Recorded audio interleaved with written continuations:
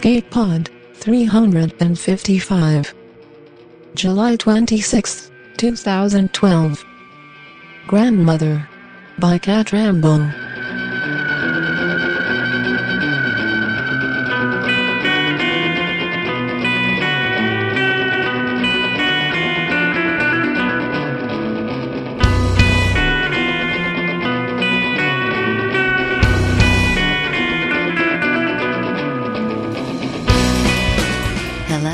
And welcome to Escape Pod, your weekly science fiction podcast. I am the Word Whore, and it is an honor to be your guest host and your narrator for this week's story, Grandmother by Cat Rambo. Cat Rambo is a science fiction and fantasy writer and editor who lives in the Pacific Northwest. She has been the co-editor of Fantasy Magazine since 2007, where her latest collection, Near and Far, will be appearing this fall. So, fix yourself a little something your grandmother would have approved of. If you're lucky, your grandmother was like mine, so you can pour yourself a nice smoky scotch. And listen up, 'cause it's story time. Most people called her Phoenix. Her former crew used Captain before that, and Sir afterward. Ruby and Ada respectively called her Mother and Gamma. Her hair was silver, not white, but genuine metallic silver, a long fall against her pale blue skin, the color of a shadow on a piece of willow ware that made her seem ageless, despite the century and more that lay upon her, not to mention all those decades of pirating. They said she'd been the best slideboard rider of her time, and perhaps the best battleship pilot of all time, back before her parents and sister were killed and she turned rogue. They said she had done terrible things in her pirate days. They said she'd been ruthless in her rise to power, moving up the chain from God knows where, an origin she'd never, ever spoken of to anyone, not even her own daughter. She'd killed some captains, slept with others, called in favors and maneuvered and betrayed and seized power with a brutal efficiency that still underlay what now seemed a calm and orderly, rules-bound government that she and Mukhopadhyay had created. They said she had killed hundreds, perhaps thousands of people, sometimes at a distance, sometimes up close, with a knife or a fist. They said she'd killed a crew member when the shuttle she was in needed its mass reduced, and the man hadn't even argued, just nodded and stepped into the airlock. Never said a word as the door closed and the lock cycled, staring at his captain as she stared back. They said time had mellowed her. They said working with Mukhopadhyay, even though he was crazy as a spiral comet, had mellowed her. They said helping colonize a whole planet, setting up its government, the rich, intricate power structure that now encompassed the whole solar system called Shiva, had mellowed her. Not to mention motherhood, they said, a change which no pregnant woman escapes. It alters the hormones in your body, softens you, makes you less rash, less harsh, takes away even the sharpest edge, not to mention the hormonal craziness, which some women never recover from after all. Sure, changes you in a good way, they were quick to say, but definitely softer. They said she'd never do those sorts of things now. Phoenix let the curtain fall back into place. The blue velvet slid silently. The street lamp's stripe of white light that had sliced across her face as she looked out was extinguished as quickly as a candle in the high-ceiling dressing room's dim light.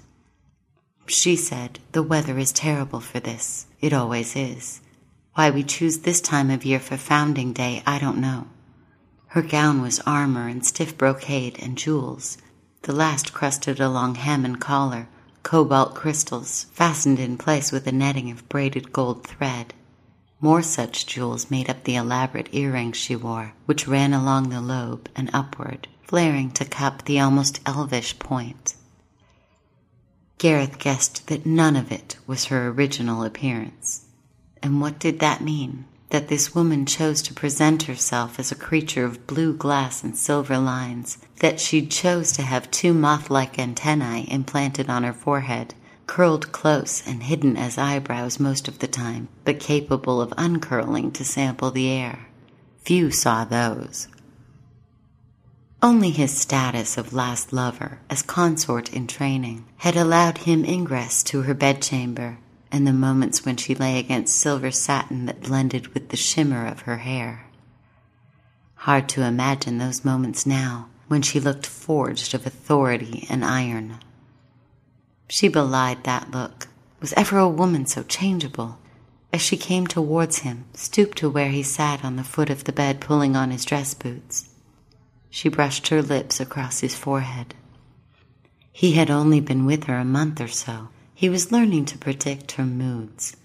But he had never seen this one before, this brittle chill, the inner intensity shining like a flame trapped in ice. He ventured, "Are you looking forward to the parade?"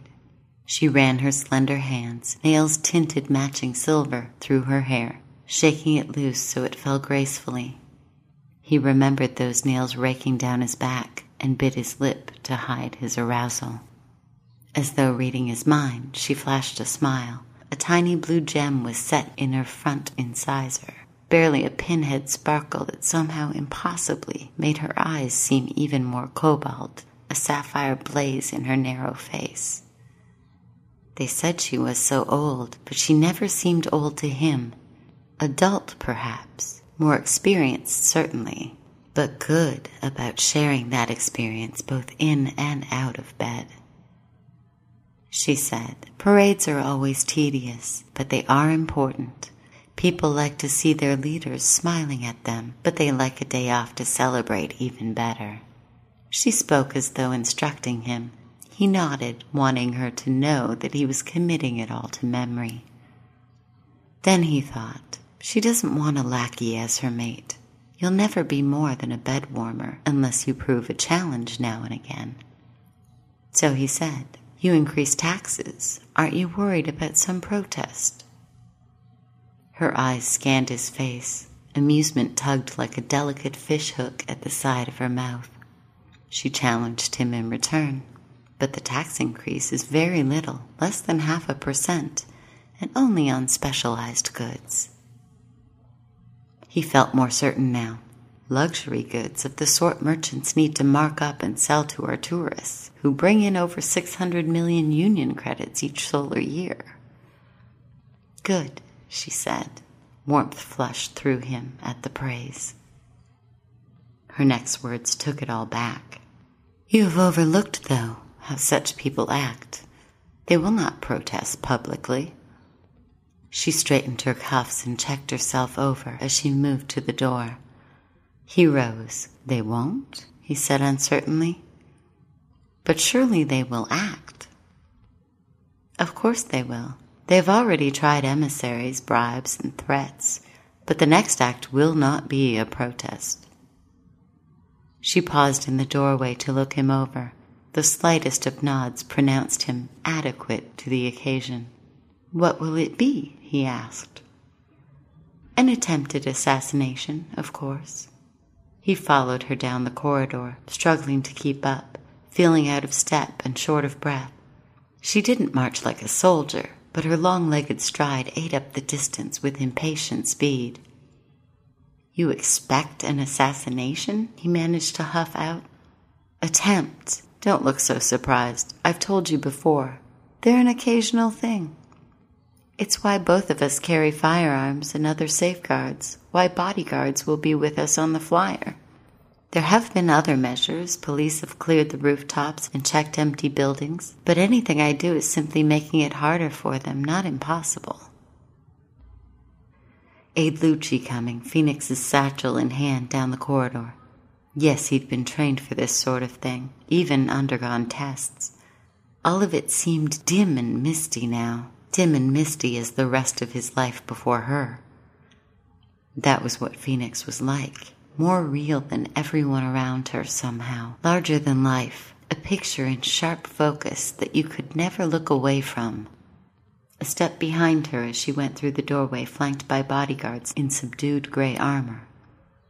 The street was just as gray in the morning light, the glow of the buildings completely gone by now as the acidic blue streetlights flickered out, leaving the ends of the street blurry as though only remembered.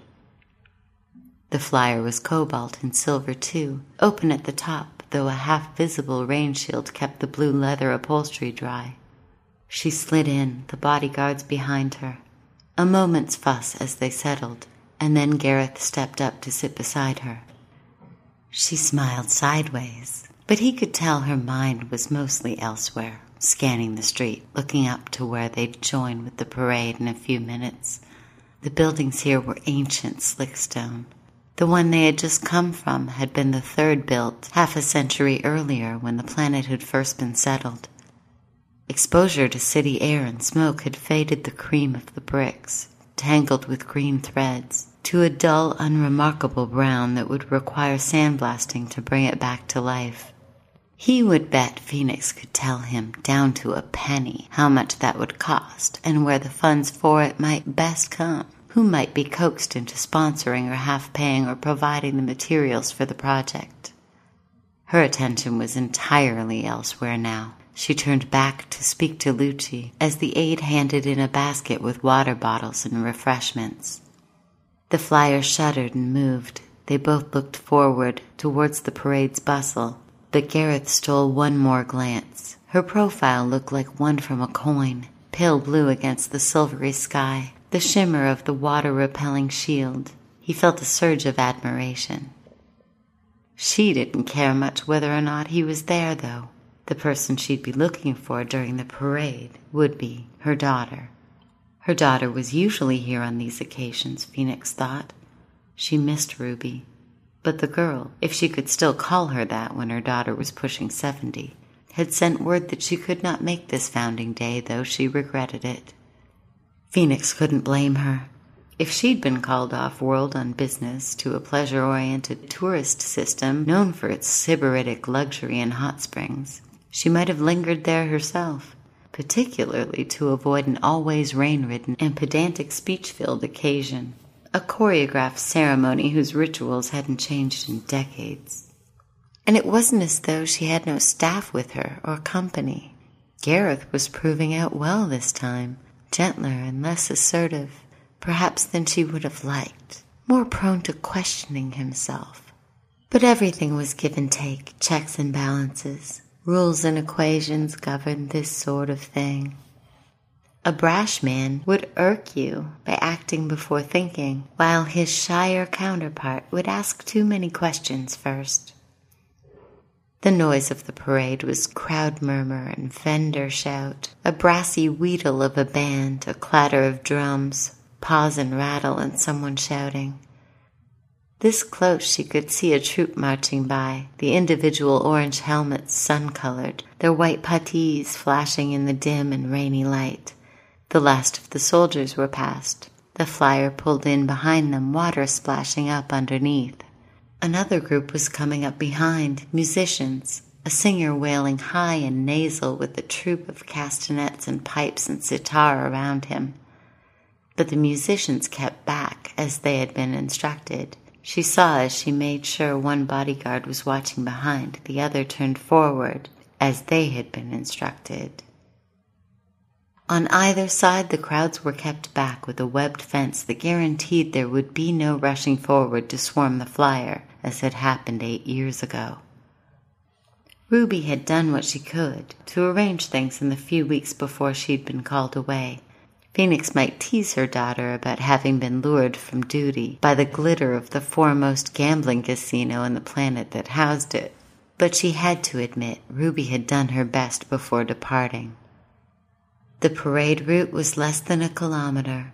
At the State House, there would be a brief ceremony outside, and perhaps the light rain would have given up by the time they got there, but probably not. That would be the moment of maximum exposure, maximum danger. That would be when the merchants made their move. More of a declaration than an actual attempt at killing, a statement that they were taking all of this seriously and therefore she should too. But there was still a chance of dying if you didn't care in these situations. And after all that, there would be a chance to go home and read her 8-year-old granddaughter Ada a good-night story. She ran through preparations for the speech in her head. That was why she almost missed the flash of light coming at her from the sidelines. Her tooth twinged, a good hard burst of pain guaranteed to seize her without distracting her. Adrenaline kicked in. Her brain sang with energy. Time slowed down. The slash of raindrops became single points in the air around her, globes in which a perfect vision of the street was reflected, each astonished face, one expression after another, until, there! That one wasn't astonished, but was watching to see what was happening. She raised one hand and shot him, shot the bundle of energy sailing towards her with the other, reckless of how the fragments might scatter, knowing only that it must be prevented from reaching them and detonating. People screamed, but the moment was stretched so taut that the sound was blurred, as though everything was submerged underwater. Gareth was turning, mouth open in shock. She had little time to spare him. Now was when they'd find out whether all that expensive training was really worth it or not. Back to survey the crowd. Were there more assassins lurking, backups? She always had them herself. No plan so foolproof it didn't need some sort of backup. There? No. There? Yes. Another shot, and that did startle the onlookers as the second assassin fell. At least that cut the ceremony short, she thought. And indeed, disposing of the bodies, dispersing the crowds, took less time than the ceremony would have.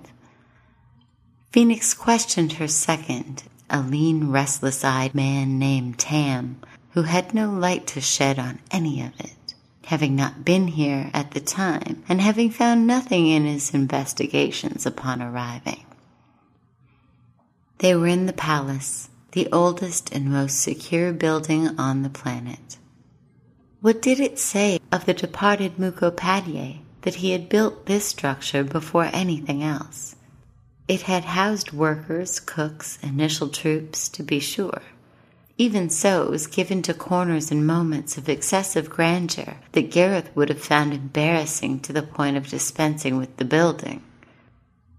What Phoenix thought of it, Phoenix wasn't saying. She'd spent plenty of nights in its royal suites, even during the days when she'd been fighting in space while Mukhopadhyay got the world in order and shipped her the supplies she needed to make the Union stand down and admit that she and her fellow pirate had the right to establish their own world. Tam would have been part of those days, Gareth thought enviously. Tam would know how she wanted to be treated now, if she wanted solitude or tenderness, or if reminding her of what had happened was the worst possible thing to do. The door crashed open. Everyone tensed or turned, or both. Ruby stood in the doorway, her namesake hair flowing around her like a comet, dressed in a uniform of colors to match, oranges and reds and yellows. She rushed forward with her arms outstretched. "Mother, are you all right?" Phoenix suffered herself to be hugged, an uncharacteristic gesture, and went so far as to hug her daughter back. Ruby could get away with gestures she wouldn't tolerate from others. Demonstrative in the bedroom, she would not kiss Gareth or even touch him skin to skin in public. For a moment, Gareth saw the red strands of Ruby's hair mingle with Phoenix's silver, like blood sliding over a knife. A glossy run, quick as thought, a ripple, a trick of the light. That still, somehow, gave him an atavistic squirm of unease deep in his belly. Ruby was demanding Phoenix return to her home, where she'd be safest. Watching, Gareth shook his head and was abashed when Phoenix noticed and turned to him. "Why not? You can't give in to intimidation. You said it would be the merchants. Isn't it best to show no sign of caring about the attempt?" A slow nod. Sound reasoning there. "Nonsense," Ruby exclaimed. She glared at Gareth with angry intensity. "You have no idea how worried I was. You need to go where the security is certain." She hovered near her mother. Over her shoulder, Phoenix's eyes met Gareth's. She managed to shrug without a twitch of motion, a resigned slant of eyebrow indicating that she'd humor her daughter, as she had all her life. Anger twitched. He suppressed it. Ruby was her child. He was a recent acquisition. There was no reason to think she'd favor his advice over her daughter's insistence. He turned away and looked at the holoscreen on the wall, a depiction of Phoenix and Mukhopadhyay first landing on this planet, then called X-109-E215. They'd been looking for a suitable system for several years at that point, a place where pirate spoils might be used to build something for them to rule. Phoenix and Ruby were conferring with Lucci, arranging the trip home. It must have proved a shock when Mukhopadhyay died last year, he thought, making Phoenix sole ruler. Even with her hands-off approach, some changes must have occurred for people to resent. How long did she think she'd live? Would she step down at some point to let Ruby or her granddaughter Ada, whose portrait in an old-fashioned locket was the only jewelry Phoenix wore, take over, rule in her place, start the long chain of lineage, of hereditary rule, which Phoenix and Mukhopadhyay had put in place, and which the childless diseased was no longer part of? Phoenix reached a hand out to beckon to him without looking around, summoning him like a pet or a servant. He should have resented it. Perhaps she would love him more if he showed that kind of fire. But as always, the desire to please her was stronger than any other emotion. How had she gotten such a hold on him? He couldn't say. He wasn't really even sure how they'd met. Phoenix's household was used to odd comings and goings. The arrival, along with the usual retinue, swelled further by the addition of Ruby's guards, since Phoenix's daughter had chosen to add herself to the party, did not faze the servants in the least.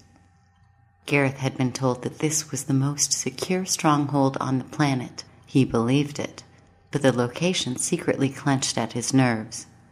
Underwater, buried in a crest of volcanic rock, far above was a slick stone farm, an immense mat of seaweed, and the prized mollusks, their shit sifting down into the array of funnels and molds a few feet below, which would cast the hardened substance into the white and green bricks, slick and soapy to the touch, capable of absorbing light and heat, of which so many of this planet's buildings were constructed. It had PSI deadening properties as well, which was why it lined so many rooms of the rock-carved fortress.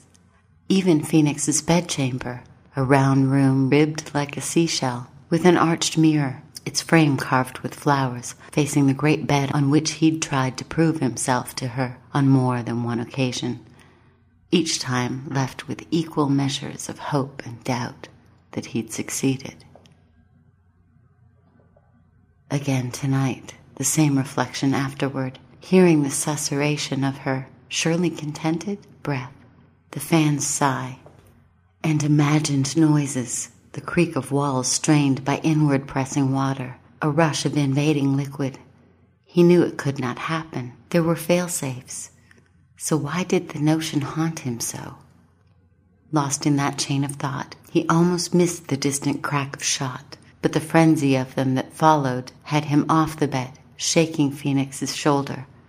She came awake as quickly as a cat, listening before she asked, "What do you know of what's going on?" The question's implication stunned him. "Nothing," he said. "Think it's the merchants again?" She was already rifling through a dresser, assembling weapons. She tossed him a gun and belt of fletchet darts. "Hurry up, I'll go get Ruby. You go ahead." She pressed a combination of roses on the mirror's rim. It whispered aside to reveal a tunnel's dark mouth. "Where does it go?" he asked. "Someplace people won't be shooting at you."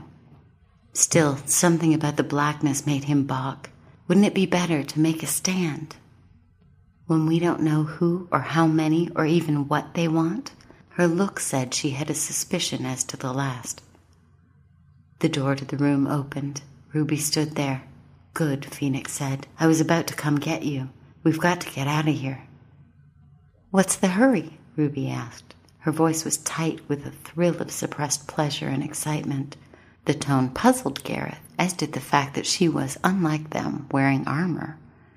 He saw her soldiers, guns pointed, barrels brought to bear on Phoenix, who stood expressionless as a column. She and Ruby locked eyes. They stood as though no one else was there, ignoring everyone else in the room. The moment spun out, hung suspended. He saw Phoenix's lip quiver, the barest motion. Ruby saw it too. "Ah," she said, years of satisfaction in her voice. "There it is." She stepped aside. The soldiers came forward to pull Gareth and Phoenix apart.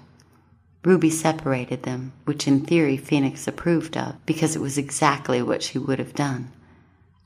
Keeping allies divided, guessing. Easier to turn them on each other that way. Easier to make them feel scared and friendless and alone. She'd done it herself on occasion.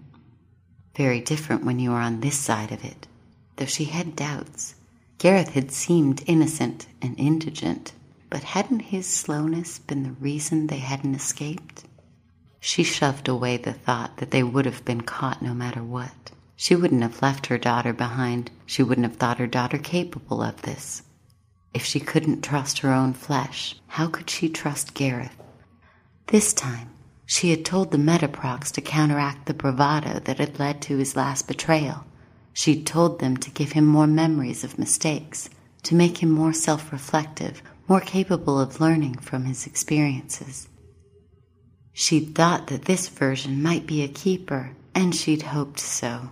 She loved the way he looked, the dark brown eyes, the neat Van Dyke trim tight to his jaw that gave him a hawkish appearance.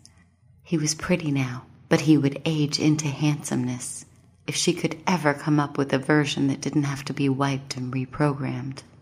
She'd hoped this time, but he was prone to self-question, uncertain in a way that unsuited him as bed partner. She'd been thinking before this that she'd give him a few more days before she sent him back and tried again. Was that what Ruby had objected to? Phoenix's use of someone created to and by her whim? Some people had radical notions about such things, but she didn't know where the girl would have picked up such ideas. When she was brought before Ruby, she scanned her daughter's face, trying to see what might have gone wrong. Perhaps an old enemy had intercepted Ruby, mind-wiped her, reprogrammed her. In these days, people didn't know what was real memory, what was the remnants of training tapes, or immersives or rogue advertisements, the kind that plagued every civilized planet. Soldiers flanked Ruby, watching Phoenix as though she was a stranger. Off-world mercenaries? Where and when had her daughter hired them? When had this plot hatched? Her heart ached. She must have done something to precipitate this. It was a mistake, a misunderstanding, a minor breakdown in communication. She searched her daughter's eyes, but there was nothing there for her to read. "Why did you make it come to this?" Ruby said. The accusation stunned her. "I'm not the one with soldiers." "The only way I could step up was to force you to step down." "You couldn't ask?" "I will step aside, my dear. So much of this was built for you." "To taunt me with," Ruby said, "to show me what you could do, so I would be perpetually found wanting." It was like trying to play a game whose rules were hidden. What could she say or do to coax her daughter back to sanity? "I thought about killing you," Ruby said, and the words were as painful as a knife blow. She smiled. "But there is a less cruel way." She gestured. A surgical robot rolled forward. "You and Mukhopadhyay made the rules. I simply play by them. No one can rule that is not physically whole." Another of Mukhopadhyay's bizarre clauses, had he thought such a day might come. She could see herself reflected in the robot's carapace as it approached.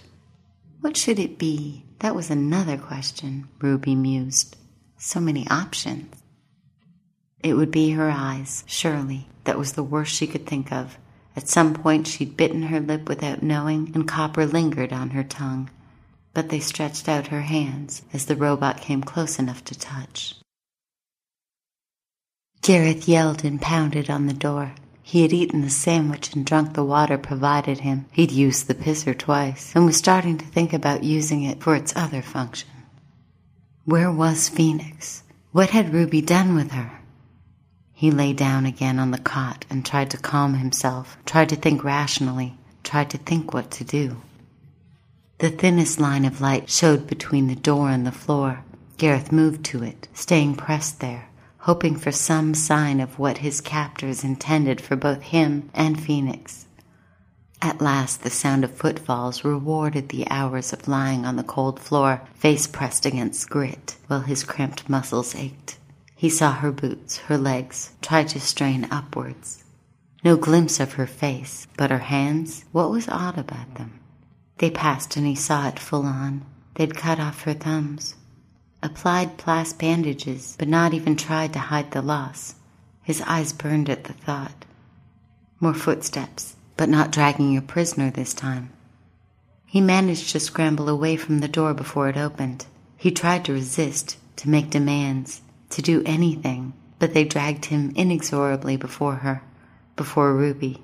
She smiled at him from where she sat at Phoenix's desk. "Gareth," she said. They'd never spoken much, a few words of introduction here and there, but for the most part she had ignored him as she would have a hound at her mother's heels.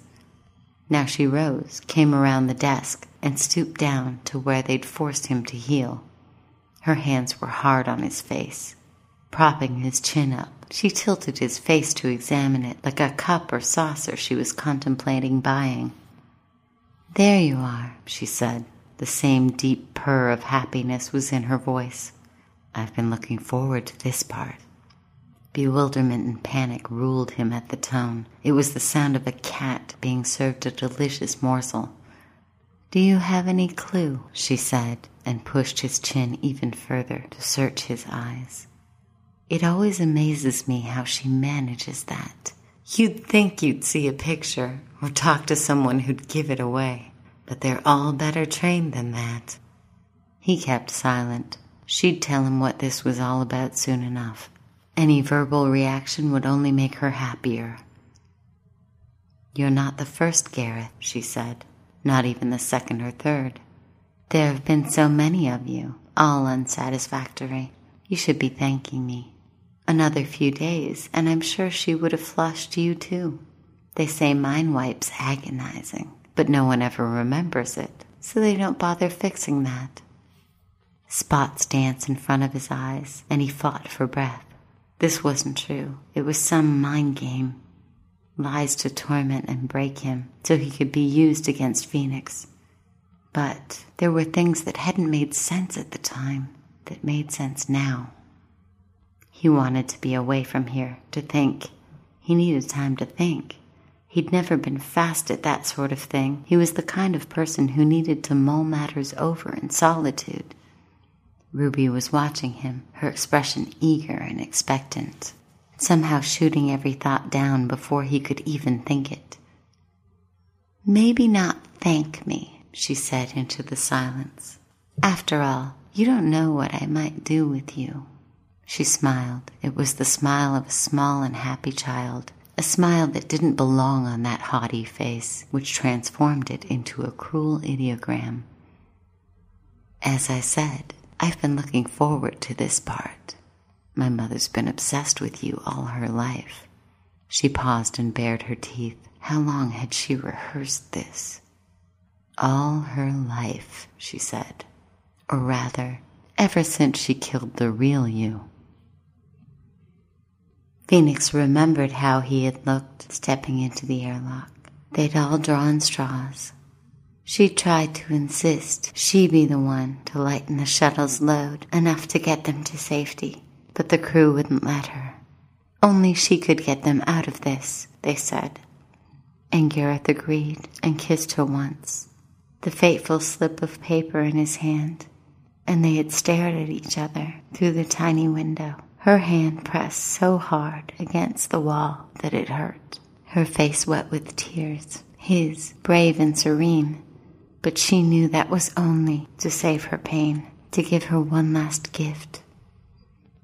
She woke crying. When she tried to wipe her face, the flare of pain from her hand made her gasp. Despair washed over her as she remembered where she was and why. But she would not give way. She was the woman who'd broken the back of the Nurali fleet, who'd made the Amazon run in a time no one else would ever beat, who'd faced down emperors and monsters and diplomats and dangers. Ruby would be consolidating her power. She'd have the Founders' Day parade again and set the seal on her rule. The earlier assassins hadn't been intended to really kill Phoenix. They'd been meant to drive her here, where she could be captured, as well as to keep the parade from taking place. At the time this place had been built, the thought of these cells being used against her had crossed her mind, but she hadn't wanted to build in an escape route that could be used by someone else. In retrospect, she might have chosen differently. She could lie here and think about it all, or she could pace and think about it all. Sleep was gone, vanished. It wouldn't be returning anytime soon. A shot somewhere. How far away? Perhaps a couple of hallways. Rescue? The door opened. Tam. Come on, he said. We haven't got much time. An eerie echo of earlier. But again, she had someone to go back for. Gareth this time, not Ruby. Was it worth it, or would it just be the same again? She would try, if nothing else. Why are you going back for him? Tam asked. You can always make him again. And Ruby's been at him. You know she'll have programmed in some betrayal. Why do you insist on playing things her way? Phoenix shook her head. I won't leave him behind for her. His eyes searched hers. Did he think her jealous, miserly, hag-ridden by a desire for atonement or revenge? But he said nothing as he followed her down the hall. This time Gareth didn't balk or ask questions. He ran beside them towards the bay where Phoenix's private flyer, keyed to her and her alone, was stored. If Phoenix had been Ruby, she would have set a guard on it. Luckily, she thought as they emerged into the hangar, her daughter wasn't her, didn't think like her. And then the shot sounded, and Tam went down, and they were rolling forward, and she wasn't even looking around to see if Gareth was beside her, but counting on him, the way she had so many, many times, to be there, covering her, as she yelled, "Open!" and then hurtled up the ramp into the flyer. Phoenix shouting commands all the way to the pilot's chair, readying the ship, and not worrying, this time, about damage or fail-safes. She tried to palm the controls, cursed, and yelled at Gareth, who stretched over from his seat, agonizing slowness against the shaking of the readying ship. And then, with a burst of light and noise and vibration, they were out and flying up through a band of turquoise water, and then blue, blue air, and then, finally, the quiet and safe of space itself. Where are we going? Gareth said later. They'd managed to jury-rig the controls so Phoenix could work them. First a Kafka to replace my thumbs, then the Thetchu. The Black Thetchu? I thought you destroyed your ship when you retired from pirating. She spared him a glance filled with dry amusement.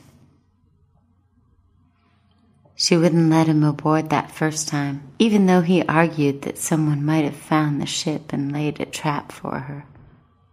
They would have stolen it, not trapped it, she said. And to do either, they would have had to get on board. The ship won't allow that. Everything was quiet aboard the Thetchu. The air held only dust and chill, and an edge of preservative chemicals. Her headlamp cut through the darkness to show the outlines of instrument banks, the low-slung captain's chair. Surely Ruby would have left some sign of intrusion. Thetchu, she said. In the space of a single breath, the ship came alive. She felt the thrum under her feet as the lights flickered on, and the still air began to stir as the ventilation system kicked in. Captain. She searched for the right words, knowing that the ship had waited all this time, knowing that there had been no certainty that she'd return. In the end, all she said was, "Thank you," knowing the words inadequate, knowing that another betrayal might shatter her beyond repair. She signaled, Gareth came aboard. There was mind wipe technology on the ship. She could have done it. She should have done it. Who knew what Ruby had inserted? Phoenix would have, so Ruby would have. He was a ticking time bomb at her side, and she couldn't afford another explosion. But she put it off, kept putting it off. Finally, he asked, "What are you going to do with me?"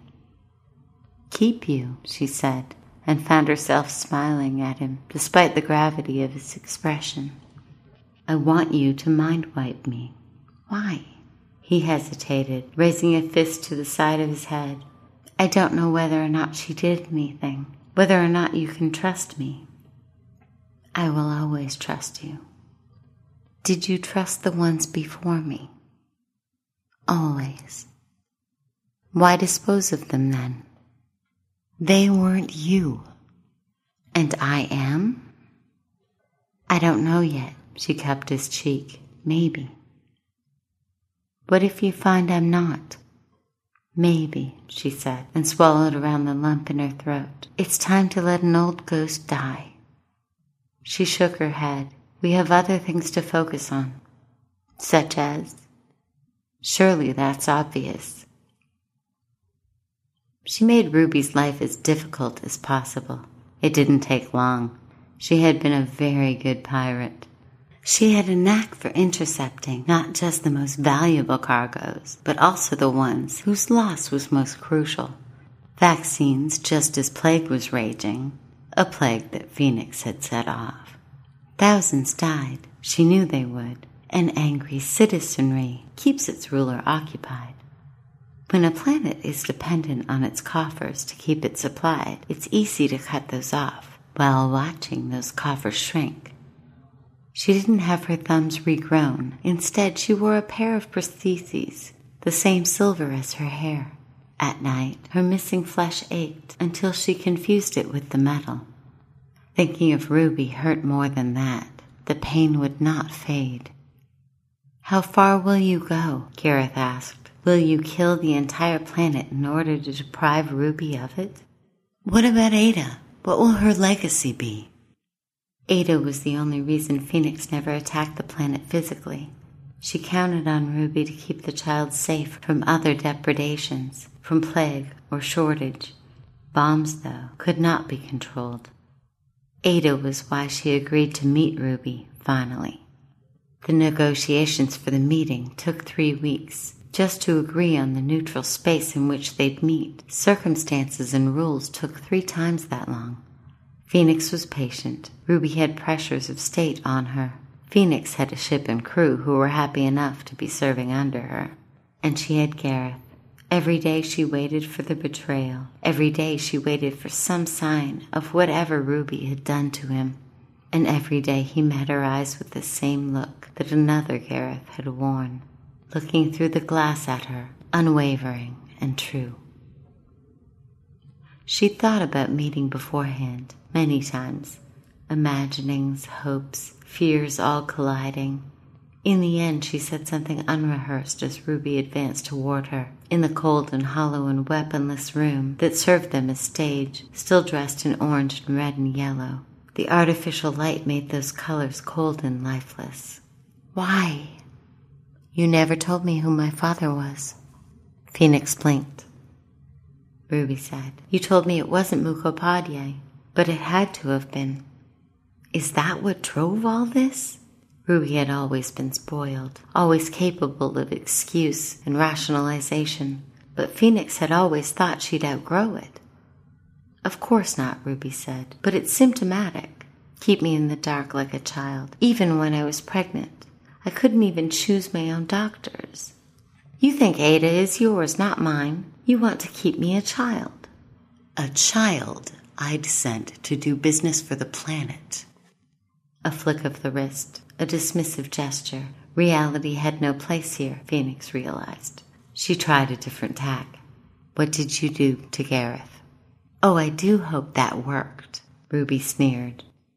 "Nothing, of course. You mind-wiped an innocent. You know, I don't think the process wipes them entirely. You must be remembering something, or by now you would have succeeded in perfecting him. I didn't, Phoenix said. She forced a slight smile. That took Ruby aback. What is he to you? She demanded. You've kept replicating him all these years. One version of him was your father, Phoenix said. Ruby's eyes widened, but she rallied. You're working through the guilt of spacing him. Phoenix shrugged. Must everything be about psychology? She asked. I loved him, and I wanted him back, but each time it wasn't him. That's even worse. Worse by what rules? Phoenix said. Human decency. Phoenix tilted her head, studying Ruby. Indeed, she said. Are those rules ones you cherish, Ruby? Like the ones you used to justify cutting off pieces of me? There have to be rules, Ruby said. There have to be things you live by. Alas, said Phoenix, I have never found that to be the case. Even the rules of parley. Kill me and you won't be able to escape. My ships will destroy the Thetchu when it comes to retrieve you. Were that my plan, indeed it would fail, but a slide board small enough to slip through your net. What are you going to do?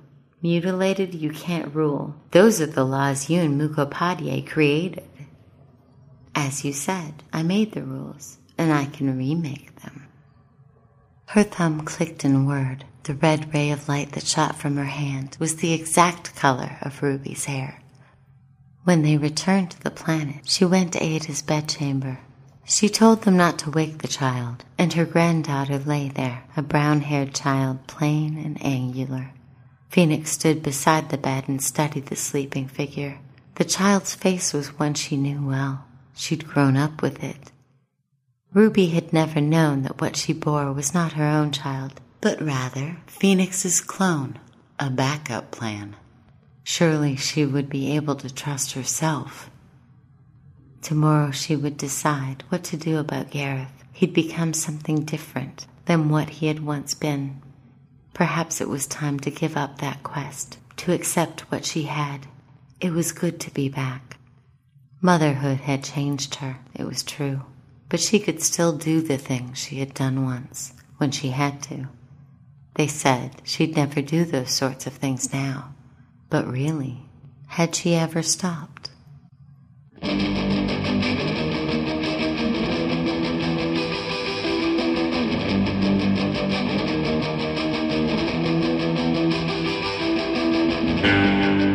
And that was Grandmother by Cat Rambo. I hope you enjoyed it as much as I enjoyed reading it for you. If you are familiar with our show, Air Out My Shorts, which was once described as a dirty or drunken version of Escape Pod, then you may already know that I too unfortunately suffered a bit of hand mutilation of my own. Although admittedly, it was not imposed on me by a surgical robot controlled by my power-hungry progeny to usurp my rule. I am a figurative artist, a painter, and I have had to jury-rig my brushes so I can still use them. To add insult to injury, my accident occurred outside of my Canadian homeland, where we have a rather strange practice, which must seem like science fiction to some, of taxpayer-funded healthcare. So, I am now not only forever maimed, but also on the hook for a hospital bill that would turn your hair silver, if not your face blue. We are holding a raffle at airoutmyshorts.com in an attempt to help me eventually escape this big, scary black hole. I would be extremely grateful for your kind support. Listen for details at the end of the show. Hi there. So, just so we're clear, when I say this is Assistant Editor Nathan, that's short for Nathaniel Lee. So, this week, the feedback is on episode 348, Nemesis, by, Nathaniel Lee, which is me. Yay, nepotism? Actually, I submitted the story about a year and a half ago before I became assistant editor. It's a whole thing. Anyway, Nemesis was the story of a teenage superhero's friend and the ways that relationship played out in the high-octane, no-stakes world of high school. People mostly seem to enjoy it, which makes me happy. I'd intended the story to be a bit of a subversion of expectations, so I was glad to see a lot of comments about how pleasantly surprised people were at the ending. Mary Liana, for instance, wrote, "Add me to the list of listeners who are happy that the ending took me to an unexpected place. From the very beginning, I saw this as a Lex Luthor origin story, and I was a little sad because I found that I cared about Quentin, and I felt sorry for Adam, knowing he was about to lose his only real friend. That Quentin overcame his own internal nemesis instead of becoming Adam's was unexpected and delightful. I live with a teenage boy, and I found the voices of the teenage characters to be genuine and well done, and the story captured that in-between feeling of the last years of high school when kids are becoming what they will be. Now, for my part, I get nervous about unmitigated praise. Cutter McKay obliged me by writing, "This story had me for about 90%. The characters were fun, the writing was witty and engaging, I laughed aloud several times. In all, it's a well-written and fun story, so props to Nathaniel, but the ending killed it for me. I think it was about the 10 minutes left mark on my iPod when I realized there wasn't enough time left in the story for any kind of reversal. The kid really was going to get the girl. It's not that I don't like happy endings, I do, it's just that when they're so fairy tale that I'm left with the sickly sweet blue aftertaste of Adam Boy's energy surge, it's too much for me. No way does the poor shy art geek get the hot girl in the end. It never happens, I know. If she's so into him, where's she been all these years, playing hard to get? I think the story could work if he managed to win her over with his art and his personality right then while in the forest, but to have her pretty much just throw herself at him out of nowhere because she's loved him all along was anticlimactic. Shoot me with the gizmo. Lastly, Iton Z, who I know does not actually care for superheroes, wrote this comment. I'm not a huge fan of superhero stories in general, and I was sort of holding off starting to listen to Superhero Month, but I found I liked this one a lot. Mostly because at the end of it all, it wasn't about superheroics, it's about how non-superheroes live in a superheroic world. Quite a few people in this thread commented on how they were glad the narrator decided not to become a supervillain, but I was also quite glad he decided not to become a sidekick. I feel like his main epiphany at the end was not that he could get the girl by being himself, though that was part of it, but rather that he can be the hero's friend without making his whole life be about the hero, either as support or as enemy. He has his own life to live, and he can be there for his friend without letting that dominate him. And that's all for this week. Tune in next week when we accidentally reveal the secret identity of episode 349, Origin.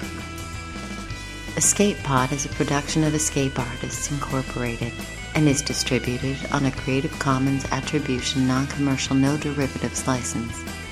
All other rights are reserved by our authors. Escape Pod is a pro-paying market, meaning they live on your donations. Visit escapepod.org and don't forget about their sister podcasts, Podcastle and Pseudopod, at their .org domains. Music for Escape Pod is by permission of Daikaiju. You can hear more from them at daikaiju.org. Our quote this week comes from English author, journalist, literary critic, and travel writer, the late Cicely Isabel Fairfield, much better known by her pen name Rebecca West, or Dame Rebecca West, and for her long affair with H.G. Wells. Motherhood is neither a duty nor a privilege, but simply the way that humanity can satisfy the desire for physical immortality and triumph over the fear of death. That was the show for this week. Thank you for listening. Have fun and be mighty.